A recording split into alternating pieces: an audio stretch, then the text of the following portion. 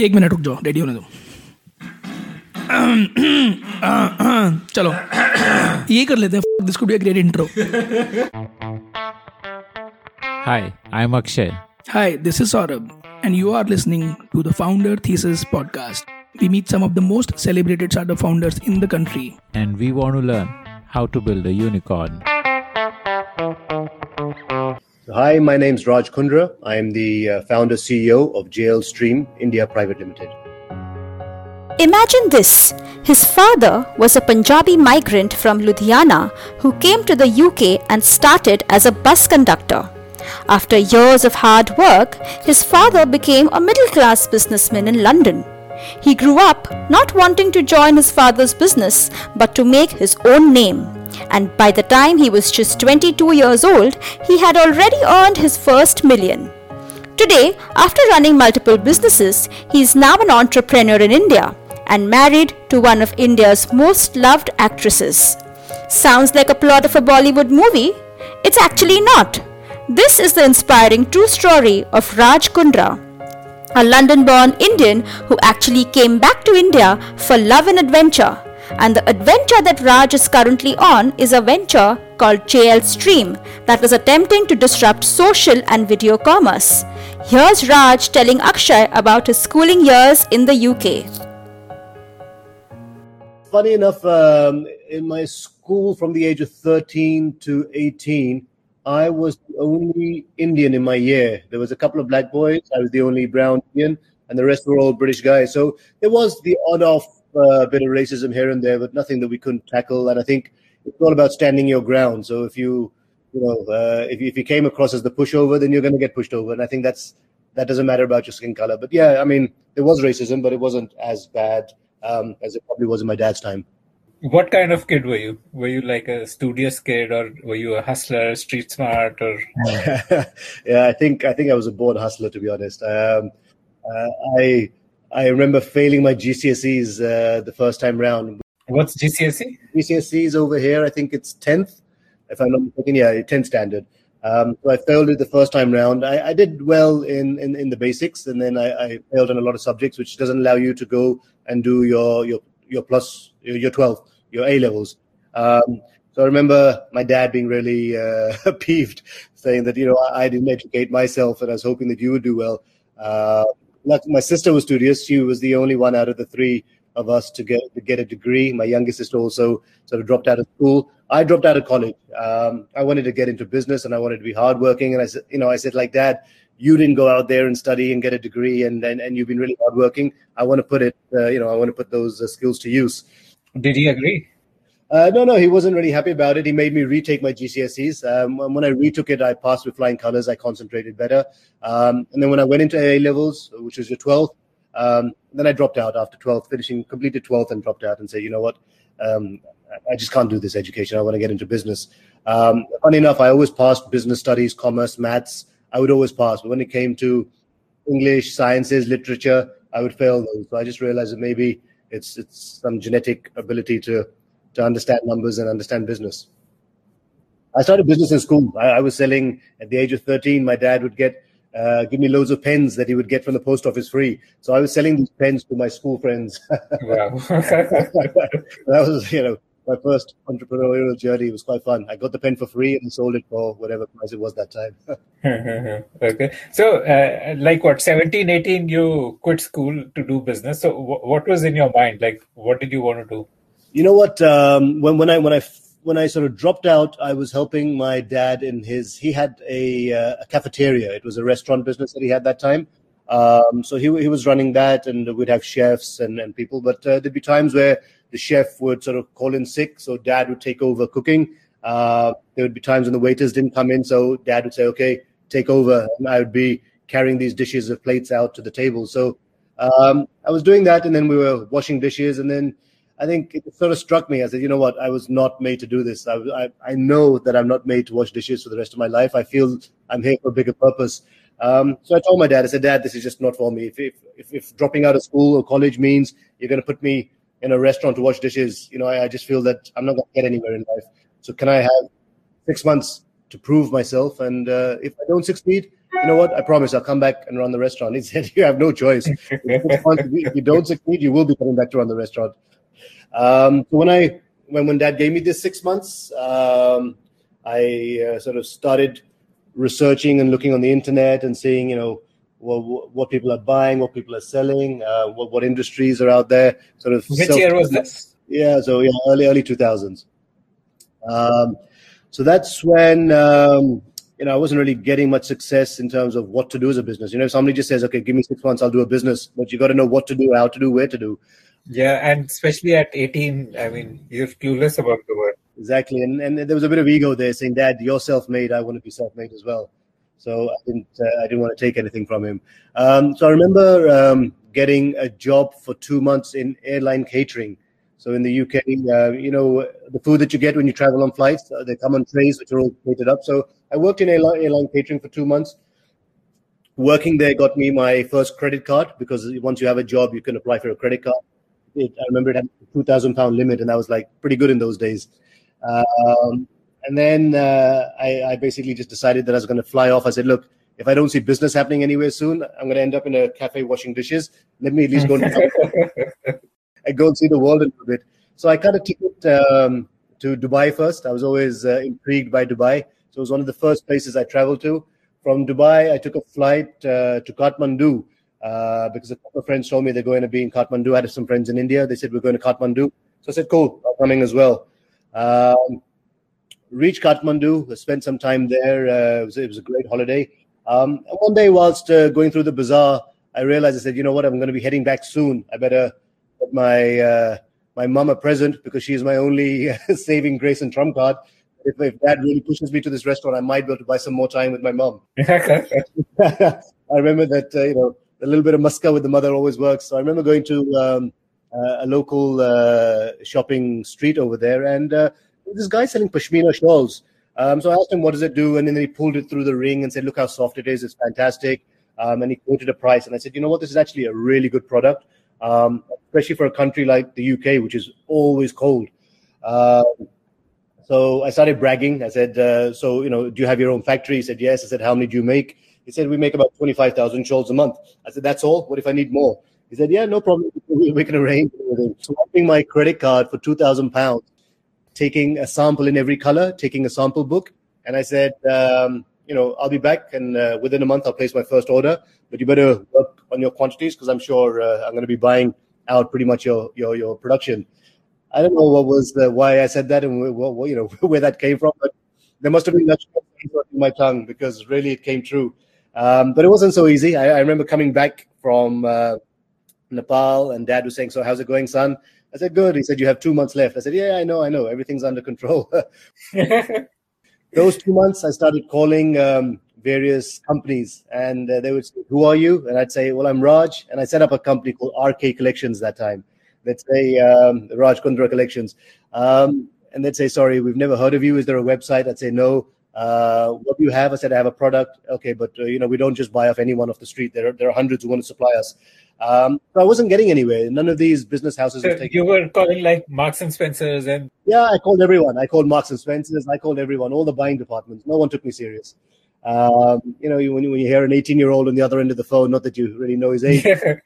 Yeah. So I realized I was running short on funds. There was ego. I didn't want to ask money from my dad. So I took up a part-time chauffeur job, because I'd passed my driving test. I was driving, and I was escorting various business people from their residence to the airports. One fine day, the head office of the chauffeur firm says that you've got to pick up from the house the head of Joseph, the buying agent for Joseph, and drop him to the airport. So I thought of this to be a fantastic opportunity. It was a destiny calls. So I literally put my brochure and my pashmina shawl samples in the back seat, hoping that he would see them and then start talking about it. Because we were told as chauffeurs, you cannot make conversation unless somebody speaks to you. So I picked him up from his house, got in the car, and lo and behold, he started picking the sample, looking at it, and saying, hey, what is this? It's interesting. I said, oh, sir, this is a pashmina shawl. My uncle has a factory in Nepal. So me, uncle. And I said, we produce and we're selling these everywhere. So he said, you know what? This is actually a fantastic product. Do you mind if I take a sample? And I said, please be my guest. Here's my visiting card. And by the time I dropped into the airport, he was literally, you know what? I'm back Sunday. Monday, come and meet me. This is my card. Let's talk. I think it's a great product for the UK. So Joseph, a very big retail firm, was one of my first customers in the UK. So Joseph was like a clothing? It's a clothing brand. It's a huge clothing brand. Even today, it's a huge clothing brand in the UK, a retail, high street retail designer brand. So Joseph was one of my first customers to buy Pashmina shawls. And, the orders went into thousands, and month on month, they kept increasing. Finally, I was buying out the whole factory's production. I was one of the first people to import Pashmina shawls in the UK. What was the economics of it like? Like, how much did a shawl cost you? My margins were 100%. Wow. It was just crazy. Yeah, I mean, I was picking up something at like $30, selling it at $60, and they were selling it out at $200, $300 each. So there was such a perceived value to a Pashmina shawl and the way it was. So the story really worked. And then having Joseph as a customer, it became much easier to sell to others. So I went to Belgium. I picked up a market there. I had a friend of mine who's a doctor. He helped me network and get a lot of orders in the Belgium high streets. I supplied a lot of diamond merchants and a lot of their families. We used to have various events that would happen where all the who's wives would just come together to pick up the latest collection of Pashminas that we had. So we became quite a sizable business. And made a lot of networks, a lot of contacts with people that I met. So networking was a big part of my business and growing up. But I just realized after 2 years of doing this business that every Tom, Dick and Harry started importing Pashminas from Nepal. There were cheap knockoffs. The margins went down from 100% down to 10%. And I just said, it's not worth it anymore. I've done it. I made my first few £100,000. I'm good enough to move on now. And Dad was happy. Dad said, well done. You know what? You're at the right time at the right place, just like me, I guess. And you've done well. So all the best to you. During my visit to Belgium is where I met, I could tell you, the doctor, and he had a lot of contacts that he gave me. So one of them was a very interesting Russian businessman who basically took a liking to me because, the way I dealt and everything. And he said, what are you investing in? What are you doing? And I said, well, I'm looking for the next big thing. He said, well, I'm into exploration and it pays really well. What does he mean by exploration? Like oil and gas? No, metals. He was into metal exploration. So in Chile, he was working in various countries. So I invested some money with him. I said, you know what, I would love to do something. I know nothing about it, but I've made some money and I'm happy to put it with you because when a billionaire comes to you and says, you know what, I'm doing something, it's interesting, I like you, it's like a blessing in disguise. So even the doctor said, you know what, you can't go wrong if the guy's offered you. It's a great thing. And lo and behold, I think a couple of his explorations that he was doing, and he found me so lucky because the money that I invested with him, and obviously he'd put in a lot of his money, but we struck copper in one of the biggest Chile mines, which he went on to then flip and sell, and not on himself. That returned me multiple fold money. I mean, it literally, my first $1 million I saw from that deal. And then after that, honestly speaking... So what age were you when you became a millionaire? I was one of the youngest millionaires in the UK. I was about 22. Wow. At 22, I wasn't a millionaire, but I had my first million. So, yeah, that was nice. But how did that feel like? Like at the age of 22, you're probably worth more than everybody that you know, maybe worth more than your parents also. I mean, Dad was really, really proud. But then I think I always tell people the same thing. I say, look, what is entrepreneurship? And it literally is living a few years of your life like most people won't, just so that you can lead the rest of your life like most people can't. So wow, that's a good saying. Is this your original saying? This is amazing. Yeah, but I mean, it was something that I really followed. I said, I'm going to work my butt off. My friends were partying. I was cabbing. School, uni friends used to be out on weekends, and I was working, delivering people and all these shelves and working and this and that. I did lots of part-time jobs in between. So this was beautiful. It gave me enough padding because I realized that it was harder to earn the first 100,000, but to earn the next million was easier. So in life, you realize you just need that little bit of padding. If you get the entry, you get your foot in the door, then the next few steps are easy. It's just taking that first leap of faith. So then after that, I started investing in multiple businesses, and it's always been a trend of mine. I love startups. I love investing in people. I love investing in something that's new and interesting. I did film distribution. That's how my touch with Bollywood happened. I took a few movies from Bollywood and distributed them in the UK. And this was at the time of Yuva released at that time, and there were other movies. So it was at that era. So to distribute movies, and that became my Bollywood connect. And we grew up watching Bollywood films. So for us, we learned Hindi at home. We all spoke Punjabi and English, but we learned Hindi by watching Bollywood films. So yeah, it was interesting. I think, what really worked for me was whatever I did with passion. And, if I failed in something, or if I used it to learn. My mistakes and my failures were my biggest teachers. And that just helped me. And I always tell a lot of people that don't repeat the same mistake, because then you're just foolish. If you're learning from mistakes and you're stepping one step ahead, there is nothing better than failure. I just feel like if you're successful too fast and too soon, you're not going to appreciate where it's come from. And I just feel that failure is important. And honestly, I still fail. Even till today, I set up, I invest in companies, and I fail miserably. But it's never a repeat of the same mistake. It'll be a new mistake that I've made, and it's been a new learning. So I think that's an important take home for budding entrepreneurs is do not, be disheartened by failure, but just keep working and building, your empire one step at a time, and learn from your mistakes. So are you more of a investor founder or a operator founder? Do you get hands-on? I get very hands-on. For me, I'm an operator, investor. Even if someone sort of says, "Can you invest in our company?" I will not just put money. I will get hands-on. I want to learn about it. And Shilpa sometimes laughs. She goes, "You invest in businesses which you know nothing about." I said, "When I sign the dotted line, I know everything about that business. I could get offered businesses that I know nothing about, but by the time I come to signing the dotted line, I've become self-taught, and I feel like I've become a PhD in that. So I will not invest in the business till I've learned about it, even if I don't know anything about it, because I just feel that you weren't born to know everything and anything. So if something interests you, you need to learn it. And I think when you learn it, if it interests you and intrigues you, then, you dive into it. If you like to hear stories of founders, then we have tons of great stories from entrepreneurs who have built billion-dollar businesses. Just search for the Founder Thesis podcast on any audio streaming app like Spotify, Gaana, Apple Podcasts, and subscribe to the show. So what are the businesses that work for you? And businesses that worked for me across the path, obviously the Pashmina business was great. I'd invested into diamonds. We bought and sold precious diamonds from Antwerp to Dubai. Again, it was just the connections. Everything led to something else. When my Pashmina business happened, I met the Russian who helped me with the exploration investment. That paid back well. I used that money to buy diamonds from Antwerp, from the best diamond merchants, and I had a lot of Indian friends there. And their wives I used to supply shawls to, so they introduced me to the husbands. And I used to export those to Dubai and sell them there to large jewelry companies that would then use them for bigger pieces. So the jewelry business, that was good. The film business was tricky. You'd have a good film one weekend, and the next weekend you'd have a dud, and it didn't do well, so you'd lose money there. But I think I did that more from passion of just enjoying Bollywood movies.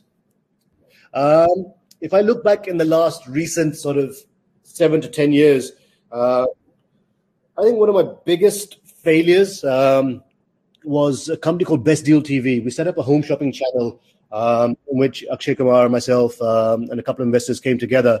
I was trying to recreate QVC, what QVC had done in America. It was so popular even today, but for some reason, home shopping in India just is so taboo. It's all about Get Slim tablets, Hanuman Chalisa products. They never took it seriously, and everyone, I think, in America, QVC came first, then online shopping, whereas in India, online shopping really took over fast, and home shopping was not really considered cool. So the expenses were just so high to run that business that I think collectively, all us investors, we lost about 100 crores in that company, and it just went down. We had to close it. And I know with Shilpa, she always gets very passionate about a business, and for her, when you set up something, closing is not an option. And I always tell her, you cannot do this. If you want to get into business, you need to know when an elephant is falling off the cliff and when you cannot hold it by the tail, otherwise you're going to go down with it. So I think knowing when to cut your losses is a very important factor. It's very difficult. There's a lot of ego play that happens, but you can't keep throwing good money at a bad product. What were you selling on Best Deal TV? Like what kind of products? Anything from forks to kitchen products to everything. I mean, anything that was innovative. So home shopping was all about saving time and innovation. So cutting vegetables faster, a pillow that helps you sleep better. There were a lot of research products. We traveled a lot to the international fairs. We used to buy a lot from China. We used to make a lot of stuff in India. So there was a lot of innovation going on. But you would only sell to the number of customers watching you on that channel, unlike e-commerce where Amazon, you go to it to buy what you want to buy.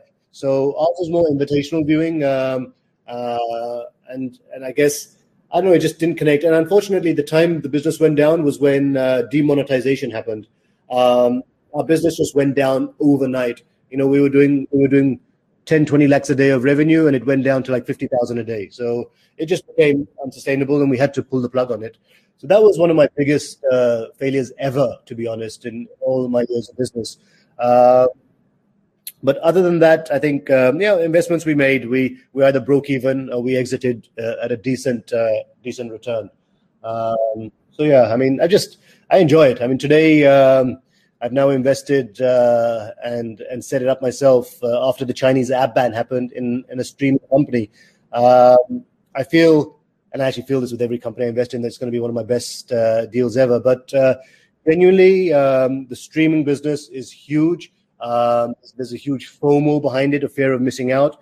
And we're creating a whole ecosystem of live streaming. So you're going to have matchmaking, you're going to have live one-to-one video chats with people. Yeah, and especially in lockdown, today you can't date, you can't meet someone, you can't connect with someone.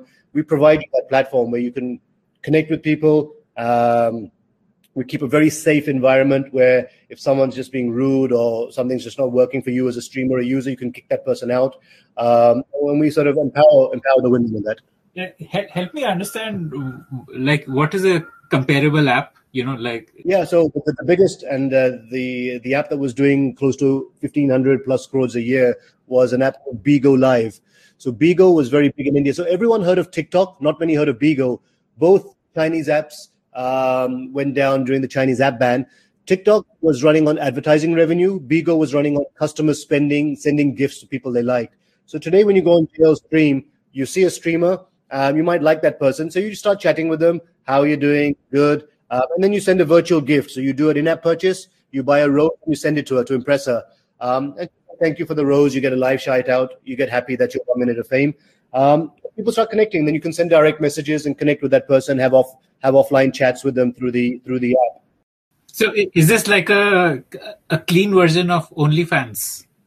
Yeah, I wouldn't like to compare it to OnlyFans. OnlyFans has a lot of content on it. We don't do any content. Ours is only live streaming. When the live streaming is over, that's it. It's gone. But yes, I mean, OnlyFans has done well, but it's only done well because of the sex and all the pornography. So we didn't want to get into that space at all. Our live streaming, if any, there's so many community guidelines. If anyone violates it, we turn them off. A lot of apps in the market, live streaming apps that are selling on sex. And we send our regular complaints to the MEITY, Ministry of Communication, and they do a good job of taking them down. So I think where we're using that first mover advantage in India since the app ban has happened, and we're seeing good growth. We only launched in January. It's doing about $100,000 a month of revenue from month one till now. So is it a platform basically for people who already have a following, like a platform for influencers to leverage their following and through live stream? So Gen Z, new people, the people that were on TikTok and they were new influencers that want to sort of reach out to their fans. Yes, if you set up an account and you put it on your social media that I'm now on JL Stream, come and chat with me. It helps, but it's not a prerequisite. Today, if you're just a good-looking person, a nice-looking guy, nice-looking girl, and you want to chat with someone, you will have a lot of our traffic that's on our platform that will come and see what you have to say. And we have a lot of scheduled lives. So I bring on a lot of Bollywood celebrities. I bring on a lot of singers that come and make the evenings very interesting. And the fact that these users get live shout-outs from sending gifts really works. People like that. So yeah, the ecosystem that I'm creating on this app, my roadmap is down the line. These influencers will have a system where they'll be able to sell any product they want to also through the app live, with the cash out happening without coming off my stream. So I can advertise the product. I'm live streaming. So a little bit of what I learned in home shopping will actually come in here. And I can cash out, check out, buy the product. It gets delivered to me without coming off the live stream. So I plan on preparing that towards the year end. But before that, we're in talks with two of the largest dating companies in the world that want to enter India. They bring to the table technology enhancements, 70 million user base plus. So that's really going to help us, and that strategic investment is going to help our app go global, because whilst it was made in India, it's deployed worldwide. We have users from across the world that are earning revenue. Today in India, we have 1,000 plus streamers making more than 1 lakh a month. So it's good. The revenue is really picking up fast for a lot of these streamers. And how does the discovery happen? Like, say, I'm a new user, first time I log on, how do I discover what's happening, what's of my interest and stuff like that? It's there. The minute you log in, you'll see a discovery page where there are lots of people streaming. You can swipe up, you can put a search. You can say, I want to search for people that are interested in yoga. You can fill up a match form, which basically says, I'm a guy looking for a girl, this age group, these interests. And then it'll pop up all the people that are live. And then you can directly have a one-to-one video chat with them live. Okay. So it's like one-to-one and one-to-many, both Yes. options are there. Okay. So this for me is one of my newest and exciting ventures. I'm wearing the CEO hat. I set up this company. We've got a team of about 40 people working under me. And this is what I'm looking at taking to the next level. And in between, we have our F&B business that Shilpa and I invested into, Bastion Hospitality, one of the most popular celebrity restaurants in Bombay. Okay. So on JL Stream only, what kind of users, and what are the numbers like? Like, how many users are, like, that monthly active user number? Yeah. So from Jan till now, April, in 4 months, we had 500,000 downloads. We have about 7,000 to 8,000 daily active users and 150,000 monthly active users. So it's still small, but based on that, to be doing more revenue than any of these new short video platform apps are doing, who have 20, 30 million users. So with just that 100,000 user base, we're already doing $100,000 a month. Wow. And what percentage do you keep? Like, when somebody... We do 50-50 with the streamer.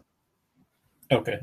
And how will you do the e-commerce bit? Will you tie up with an existing e-commerce player, or will you build the whole stack? No, we'll tie up. So, for example, if a brand comes to us and says, okay, I'm a makeup brand, can you get one of your influencers to sell? We're going to give you inventory of, we have 5,000, just up to 5,000. So we put that in our system. All the orders go directly. We take a commission, and we give the streamer a commission. And so the streamer makes money, we make money, and the user gets to sell his product using one of our hundreds of influencers that we have. So they get a choice of influencers. And then you can sell live video. Live video streaming sales is the biggest business in China. And I know that it's going to fall down into India as well, where people say, you know what, I trust my influencer. I'll buy it if he tells me to. Okay. So your competitors here would be companies like, say, Mishu, which is also in a way helping influencers to sell. And there's Bulbul. Bulbul is again video based. They're basically pre-recorded videos that you can buy what they're wearing and what they have. Yes. They're pre-recorded. Yes. We plan to get into pure live streaming. FOMO, once it's gone, it's gone. You start connecting with your favorite streamers, know that they sell some of the best products, know that they only come with a limited inventory, and knowing that you're having a special offer if you buy through them. So there'll be a lot of offers that we'll be able to negotiate and create, because we know that our buying power, that in a live stream we'll be able to sell 5,000-10,000 pieces, for example. Okay, got it. Okay, cool. And what is? I mean, the name Jaldi is like a India-specific name, and you have plans to go global. So how will that happen? Yeah, so that's why it's JL Stream for the international market, and we have two handles: JL Stream for the global market and Jaldi Live for India. The JL stands for Jaldi Live, but we know that Jaldi as a word is very difficult to pronounce for a foreigner, so they all call it JL Stream. We have all the handles: JL Stream and Jaldi Live. But are you looking at specific countries that you launch first, or you'll let the market dictate, like wherever you get more downloads, We started with India. That was the lowest hanging fruit, and a few of the celebrities posted for us because they have the whole NRI Indian diaspora worldwide. So we had people from Australia logging in, from Africa, from everywhere where there's Indian NRIs, America, Canada, everywhere. We have a lot of users from all over the world that are sending gifts, and a lot of streamers from around the world that are just logging in, because anyone, you and me, can just log in, sign up, start streaming, and people can start sending us money and we can make revenue. So we have a payout partner that allows us to pay out in over 100 countries. So wherever you make your money from, you can cash out in that country instantly. Got it. Okay. So, from what I understand, the biggest asset which you have is relationships and network, which has helped you build your businesses throughout, right from the age of 18 till today. So, what's your advice to people like me? For example, I'm a little bit of an introvert. I hesitate to go out, put myself out there, build a network. So, what's your advice to people like me? Honestly, I really do feel that networking is important. I follow Gary Vee, who's a really interesting entrepreneur. And I love his videos, and his inspiration is great. And he's all about networking. He teaches us that if we network, half our battle's won. And I'm living proof that had I not networked the way I did, I don't think I'd be where I am today. So it's very, very important to get out there and to put that foot forward. If being introvert is fine when you're at home or with people, and then you're trying to get comfortable with someone. But when it comes to business, if you have a passion, you have to bite the bait and just go after making your dreams and your goals come true. How do you network? Like, do you just cold call people, or do you just walk up to someone and say, "Hi, I'm Raj"? Yeah, I mean, I've done it. I've done it all. It depends. I started with cold calling to try and sell a pashmina shawl, right up to introducing someone in the car by him starting conversation, saying, "Hey, I like the pashmina shawl," and then that was it. My entry happened. So you got to know which piece to play. You got to play. Business is like chess. If you play the right move, then you're going to get the right invite, and then you're going to make the right move at that place. So it's very, very important that you create the environment that you need around you, so that you can make the business happen the way you want it to happen. Otherwise, sitting quiet, watching someone from afar, being a shy fan, it's not going to get you anywhere. It is what it is. Were you a fan of Shilpa before you Was I a fan? I always tease. I say I grew up watching your movies. She started in the industry very young. You always get teased for that. She goes, "I'm not that old. We're the same age."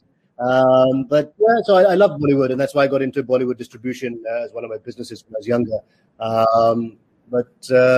So I saw her work. I saw some of her movies, and she just became huge in the UK when she did that Big Brother stint. I think that's where we met, and that's how we got introduced. She was in Big Brother in UK, is it? In the UK, that's right, the Celebrity Big Brother. Okay. And so if you build one conversation with somebody, say through cold call, or you're dropping them to the airport, how does that one conversation lead into a relationship building? It all depends how that conversation goes. I mean, if that some conversations just become a headache, and you realize that, okay, you started the wrong conversation with the wrong person. But if the person is interested in what you have, and you're interested, and you've got the right product to offer the guy, then it's just follow up. I mean, you've taken a card, you've got to make that follow up email. You've got to change the pleasantries. And if you have a business card, the best thing is to drop the email to the customer that, we had this conversation a few days ago. Do we take it forward? Did you like it? How was it? Hope everything's well. And I think it's important to become friends with the people that you're working with, so that you build a connect, which is a bit more than just a cold cut business working relationship. Because in a cold cut business relationship, it's very easy to get denied. But when you create a little bond with someone, suddenly it's that I've seen it work a lot better. When you create that little bond with someone, it goes a long way.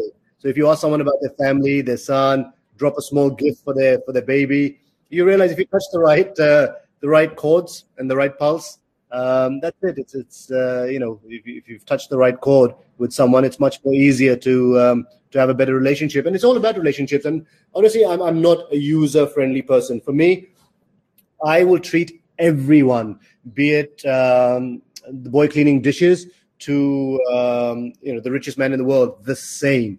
And some people say that, but I was born and brought up in the UK where there was no such thing as house help. We did everything ourselves. We worked ourselves. We washed our own dishes, cleaned up after ourselves. So the way we were brought up was far different to the way people in India are brought up. Honestly, I find them a lot more spoiled. A middle-class Indian and a middle-class UK citizen, you'd find the Indian much more spoiled than the British guy because it is what it is. They've got too much availability and cheap labor, access to cheap labor. So for me, it's about how you treat someone, and how you treat them when no one's watching is also very important.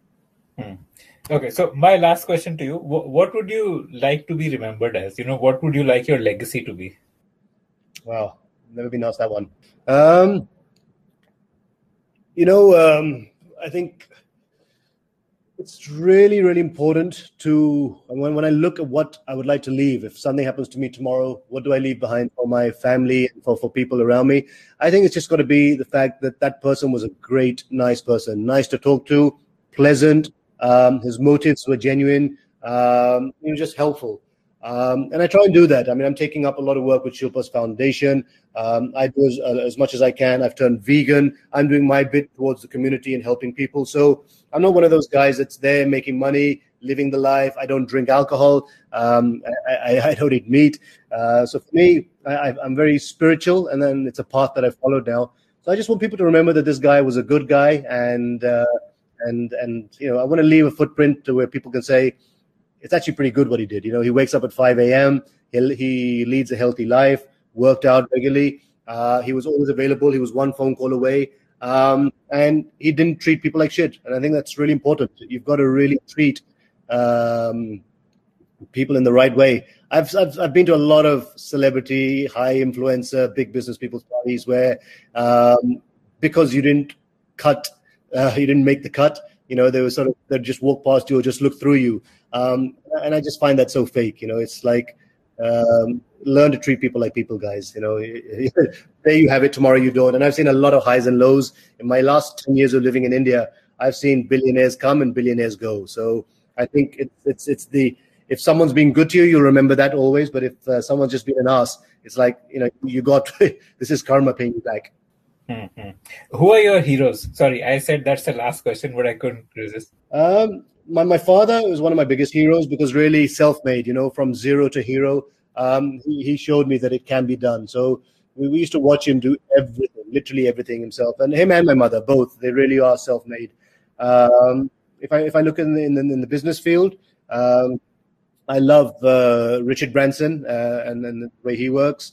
Elon Musk is the kind of guy that I think is pretty cool because of the way he is. He's also very, this is it, it's in your face. And he came up the hard way as well. People that are self-made, I have a lot more respect for self-made people than someone that just got it on a platter and then tries to live up the life that way. Would advise people to not just sort of shut shop on India and think, oh, it's difficult, it's politically driven, and it's and a lot of rules and regulations. If you cut through the red tapeism, there is no better place to do business than anywhere in the world than India. Do check out the very cool JL Stream app on Play Store or App Store to experience the next generation video-led social network. If you like the Founder Thesis podcast, then do check out our other shows on subjects like marketing, technology, career advice, books, and drama. Visit thepodium.in, that is thepodium.in,